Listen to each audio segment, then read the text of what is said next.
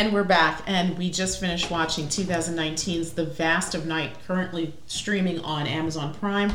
It is the story of a night in a small New Mexico town in the 1950s, Cayuga, in which a young girl named Faye, played by Sierra McCormick, and her friend who works at the radio station, Everett, played by Jake Horowitz, encounter some strange occurrences through this strange audio frequency that first Faye finds on the switchboard, and then also through noise that had come in through the radio program. I'm going to go around the room and get impressions. G, we'll start with you. What did you think of the movie?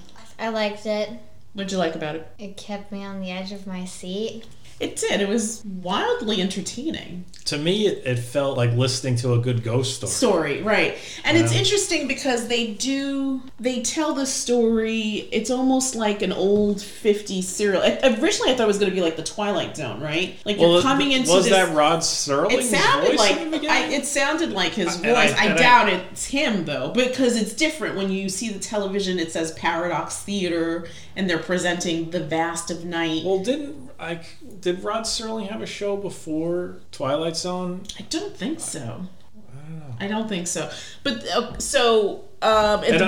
also want to let's stick to the formula where we save any spoilers after a certain point. After a certain point. Okay, so we won't speak to spoilers just yet, but. So you found the story riveting, which is interesting because we had previously in the day had a conversation with our kids about storytelling and a movie like My Dinner with Andre, how it's just two people talking, and that's basically the movie. That movie sounds like a piece of crap. We made the argument that as long as the storytelling is compelling, it could possibly be a good movie. I personally have never seen My Dinner with Andre. Whoever his name is. We've never seen that movie. We've never seen that, so we really can't talking about the food that they're eating. Animals. We don't know about that movie, but the point what we're trying to make is you just could have a movie exploding. It doesn't mean it's not a good story. You could have a movie where 90% of it is just two people or two or three people talking back and forth to each other, and it'll be interesting. This movie was very interesting, and a lot of it was just people talking. Yeah. Did you notice that, Olive? That most of this movie was just people talking? The beginning of the movie, you set up... Okay, I won't give away spoilers, but the beginning of the movie is set up where you're introduced to Faye and Everett, right? Actually, first Everett and then Faye. And it's just... First, it's just Everett. You see Everett come in, go out, whatever he's doing. And then Faye gets introduced. And it's very organic. You can see this is a very small town. Everybody knows each other. There's a story about a squirrel and a wire that gets told five different times in five different ways. That was the biggest news in the history of this town that they're still talking about it. That's why the power went out. Yes. But is it though? No, but they're the squirrel and the wire. They're talking about something that happened like a year or two ago, and they're still talking about it because nothing happens in this town. Right? Like I said, the biggest news in this town, and everybody knows the story because they all say the same thing. Remember when that woman says it's a chipmunk? Well, one of them says it's a chipmunk, but they usually say the same thing. There was a squirrel and the wire was still in its mouth. Yeah. That's like a detail that everybody says. Right. And it's basically the same story word for word from so many different people in the beginning of this movie.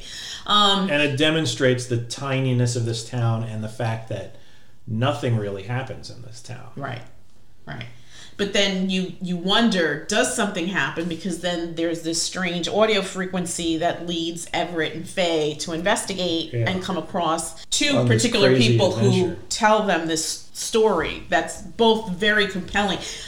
This obviously is a low-budget film. There is, hardly anything. There's hardly anything going on. There's no big-name actors in this thing. Yeah, no big-name actors. I imagine most of the money went for, like, the Steadicam, I would guess. Yeah. There's some old cars that look very nice. Yes. It's a period piece. Yeah. 1950s. And it looks great. It looks fantastic, great. Yeah. And another thing is about the town is, since it's such a tiny town, the big event that everybody's excited about is this basketball game. Right. And that sort of like lends to the fact that nobody is around.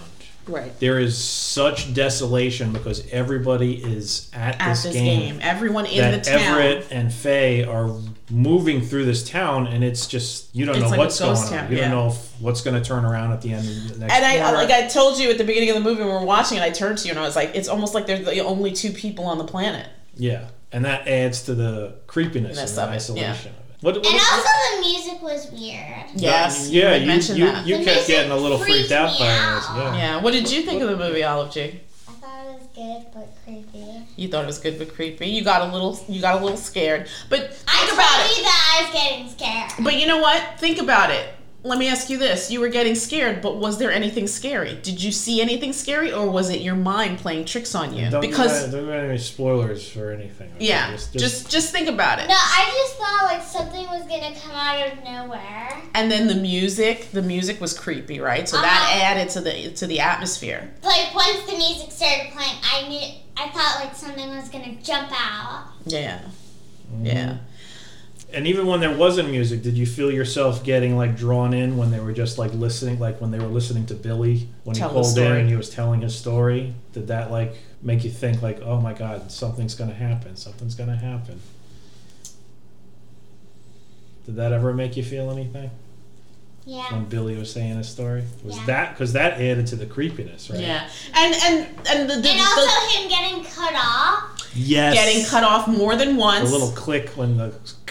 Yeah, Really? and that kept happening with the scenes with Faye, right? Mm-hmm. And then the other thing I wanted to say was that also in the Billy sequence, he's just very monotone. Billy had a good voice. He had a great voice. Yeah. And it was like to Morgan Freeman-esque. And to me, it amped up the anxiety because it was like he's just telling the story. But you could see that this is a story that has affected his life. Absolutely. Like the guy, I don't know who did Billy's voice. His name is, I just looked him up on IMDb. He doesn't have a lot of credits or film. He's only done 31 movies. Bruce Davis is the actor. His voice was telling the tale was for me one of the highlights.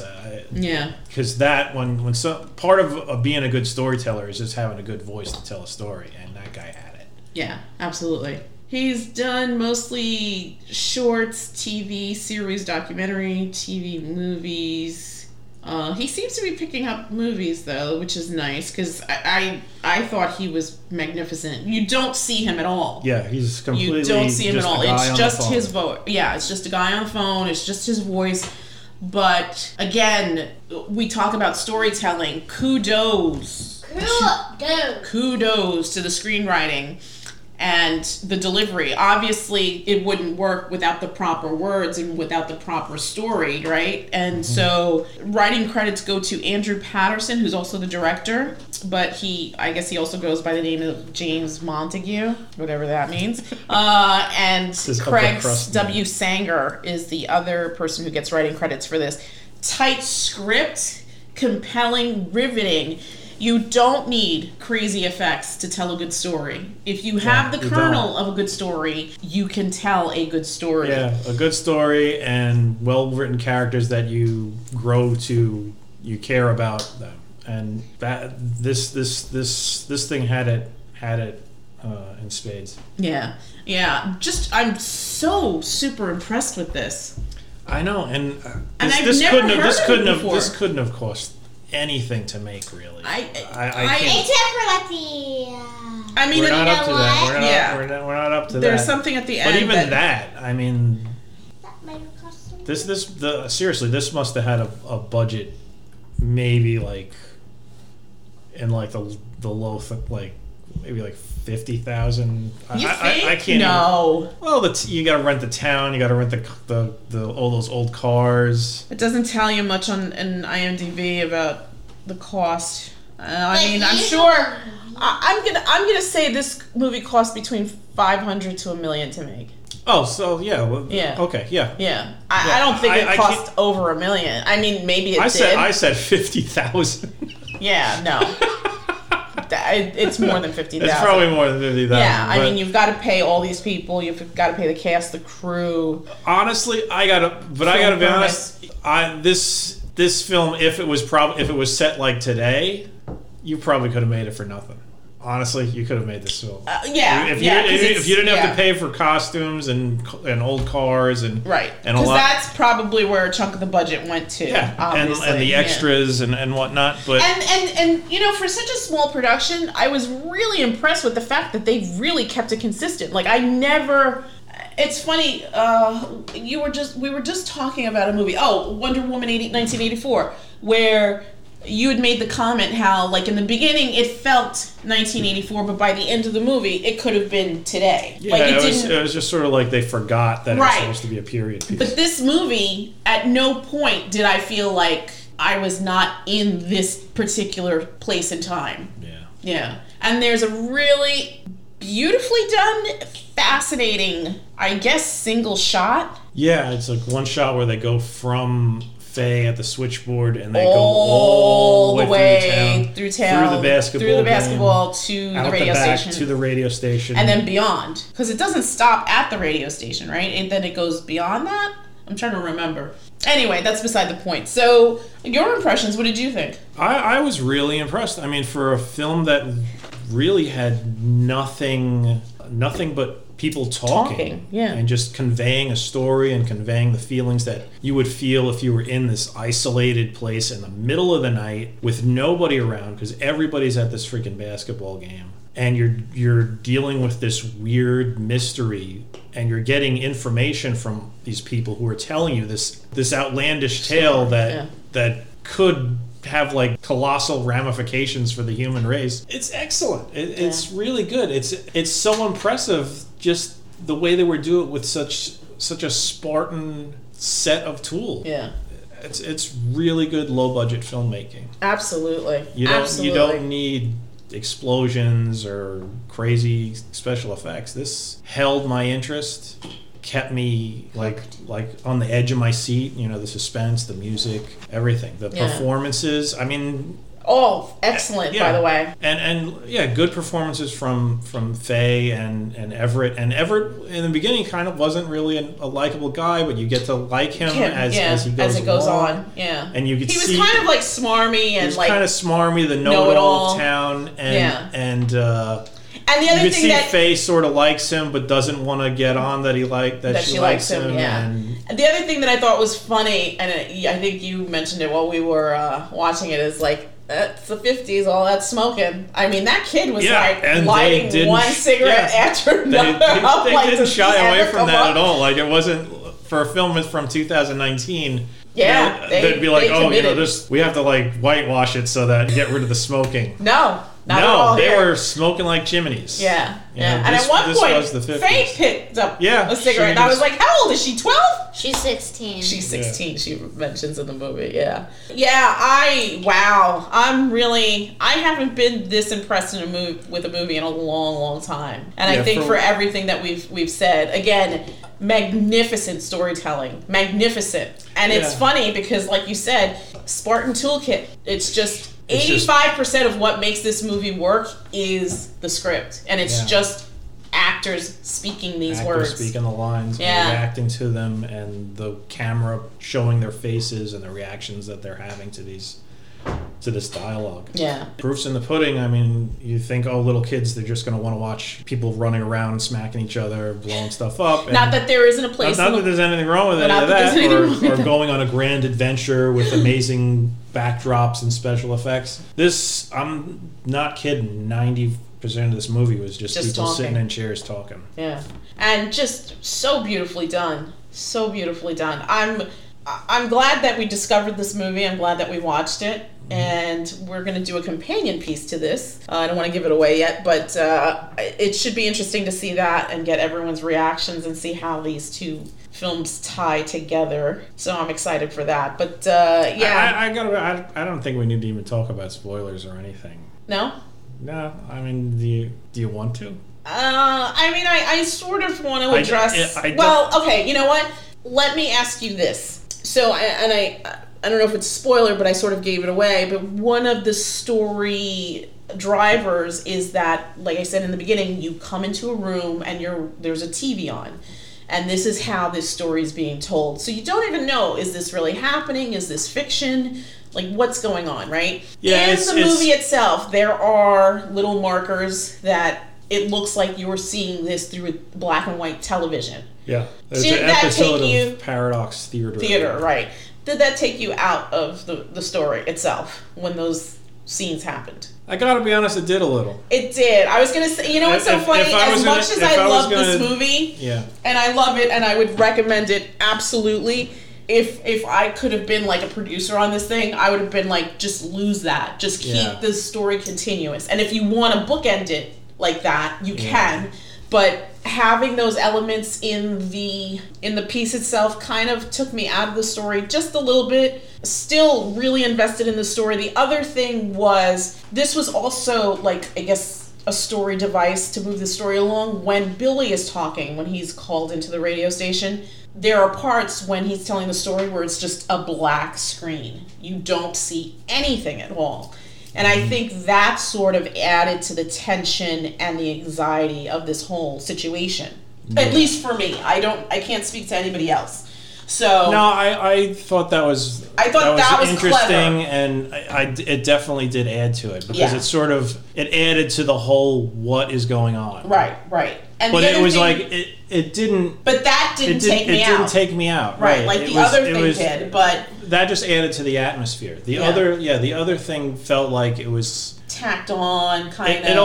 It almost removed some of the urgency or the peril of the story because you felt like, oh, this is just a television show. And the other reason I feel like the black screen worked was because when Billy dials into the radio station, radio is, for the most part, audio. So if I'm listening to the radio, I can close my eyes and I can listen to people and I can use my imagination to take me to a place to...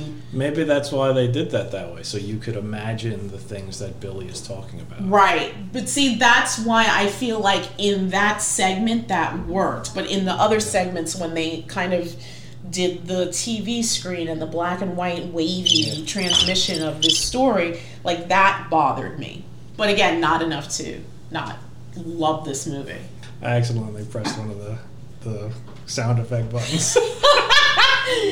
That'll be interesting to hear it in the middle of the review. There's some crickets. All right, so what are we gonna do here? Are we gonna just? I feel like there's really nothing let's to. Rank it. Yeah, I mean, do you have any parting thoughts about this film? Just give this film a chance. Yeah, it's on Amazon Prime. It's an hour and a half. It's not a long movie. It's not a long movie. It's low budget. Yeah. It doesn't look bad though.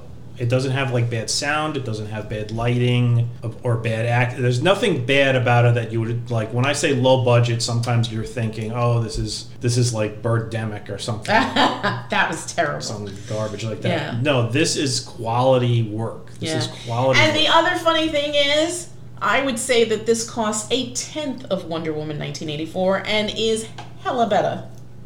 Oh, there's no question. Yeah. There's no question. Hella better. It's exactly what we talked about. You need a good script. You could just have two people talking. You don't need people turning into cats and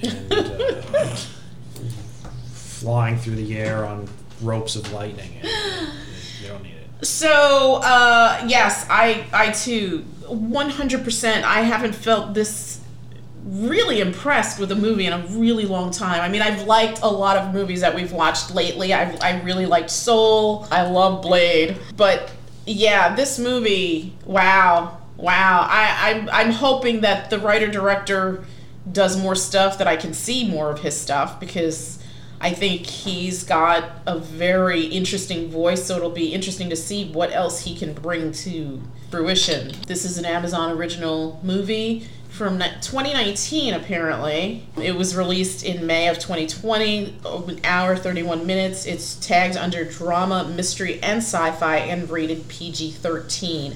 There's minimal cursing. I think 1 or 2 curse words. I don't remember any. I think Everett says a word. I can't remember. I don't know. I mean, they were talking like it was like 50s, so there really wasn't. There was there was one curse word, if I remember right, when it was dark. Maybe I don't know. I don't want to give too much away. If there is, it's not jarring or out of place, yeah. Most of it is just people sitting and talking and getting creeped out. Yeah, and telling a story and trying to piece together what it is that this strange audio frequency that's coming through is all about. Yeah. A shout out to the Gail Cronauer, I guess is her last name. Apologies if I've butchered it. She plays Mabel Blanche, who... along with Billy's story, she tells like the companion story. Yes, she tells the companion piece to Billy's story, and equal parts heartbreaking, sad, terrifying, and disturbing. Yeah. When you see Emmett's reaction to it, which I thought was interesting because previously he had said to Faye, like he thought Everett. Is that what I said? You said Emmett. Oh, I meant Everett. Sorry. You're like the old guy and trying to fix the lights. Yeah. that was funny at the beginning.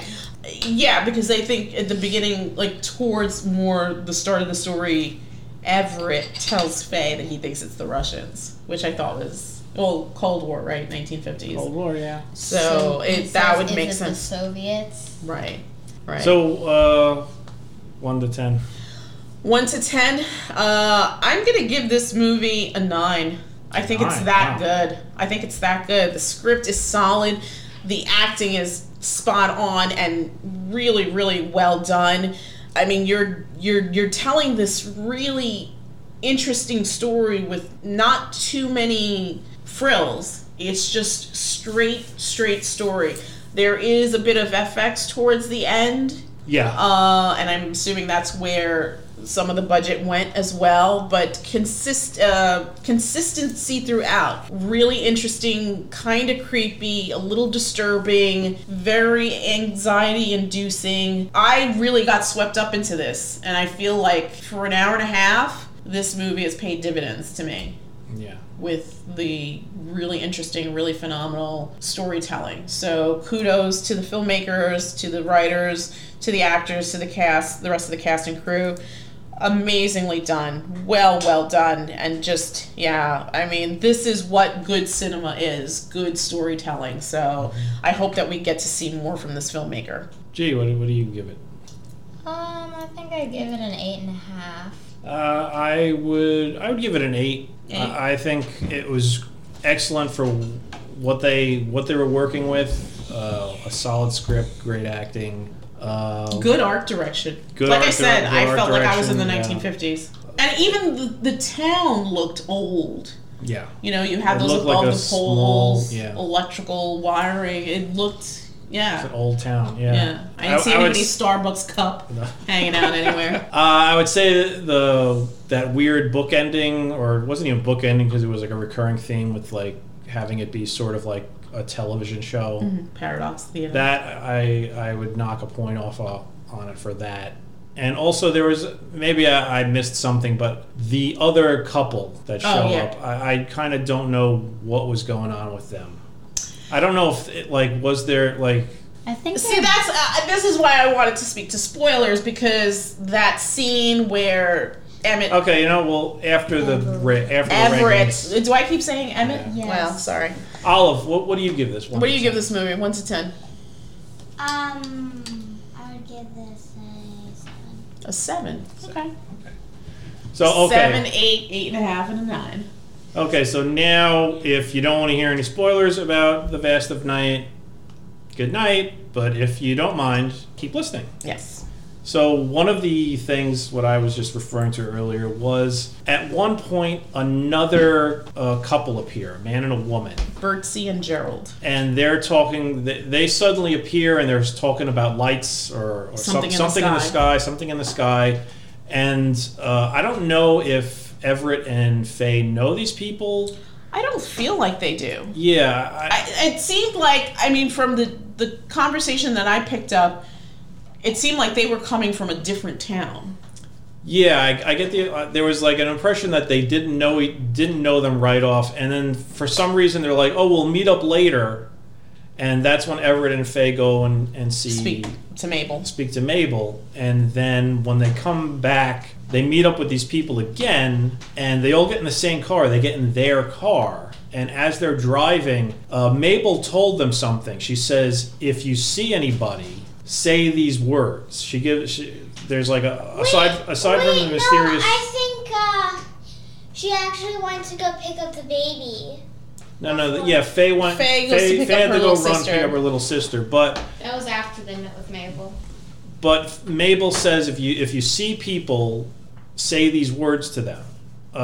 Everett doesn't take the piece of paper that says the words, but he does have a recording of the lady saying them. And when they're in the back seat of the car with these two people, he plays the words, and for some reason the people sort of just zone out and just tilt their heads back like they're looking at the sky. Like what the lady said about what happened to her son. Like what the lady said happened to her son. Yeah. I didn't know what was going on there. I don't know either. It's almost like they were in a trance, right? Yeah. Like I felt like maybe I missed something. I don't think you missed anything. It was just added mystery to the story. I think, and that was another thing. See that, to speak to spoilers in the story that Mabel's telling, she said that she had first encountered these words through a different individual that had crossed her path when she was a young girl. Mm-hmm. And later on in life, she has a son, and again, this is 1950s. I'm assuming this happened 40 or 50 years prior to this. When she was a young woman, she fell in love with someone, got pregnant. Unfortunately, in that time, having a baby out of wedlock was a big deal. She wound up having a son, and there was something always different about this child. She said that at 10 months, her child basically repeated the same words that this woman had said when she was a child. Did that mean that her husband was, or not her husband, but the guy she was in love with, was he like an alien or something? I don't see. That's what I didn't understand, because all of a sudden she said and then it came back that he had passed, that he had gotten killed. Oh, spoiler alert! Spoilers. The big mystery is aliens. Yes, that's what's going on in the sky. In the sky. It's not the Russians. Yes, it's aliens.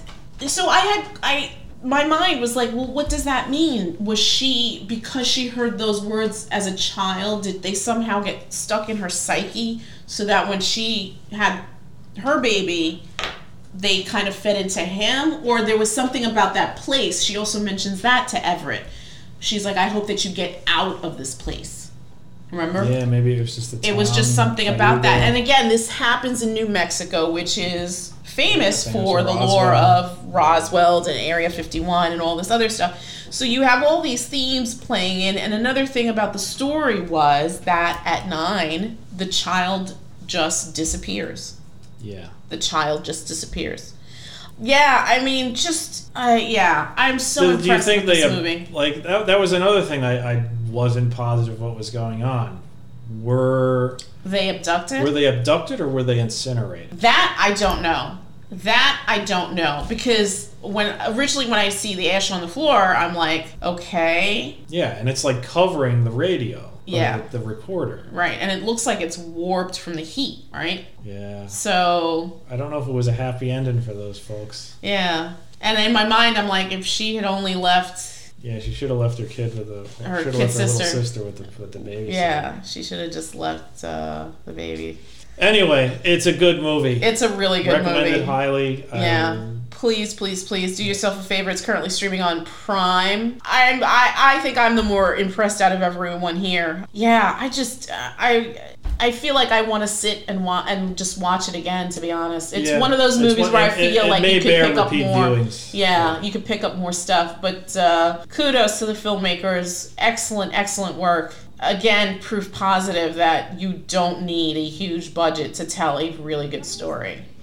So that's it from us, and we will come back with another review very, very soon. Good night, everyone. Wait, Mama. Good night. Turns out good night. Good night. Say good night. Good night.